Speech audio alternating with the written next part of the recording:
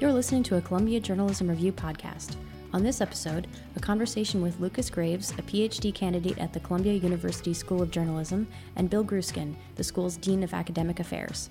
Along with Ava Sieve, they are the authors of a new report entitled The Story So Far, What We Know About the Business of Journalism, which is up now on the Columbia Journalism Review website, cjr.org. Welcome, guys, and thanks for coming on the show. Hi, it's great to be here. Thanks a lot.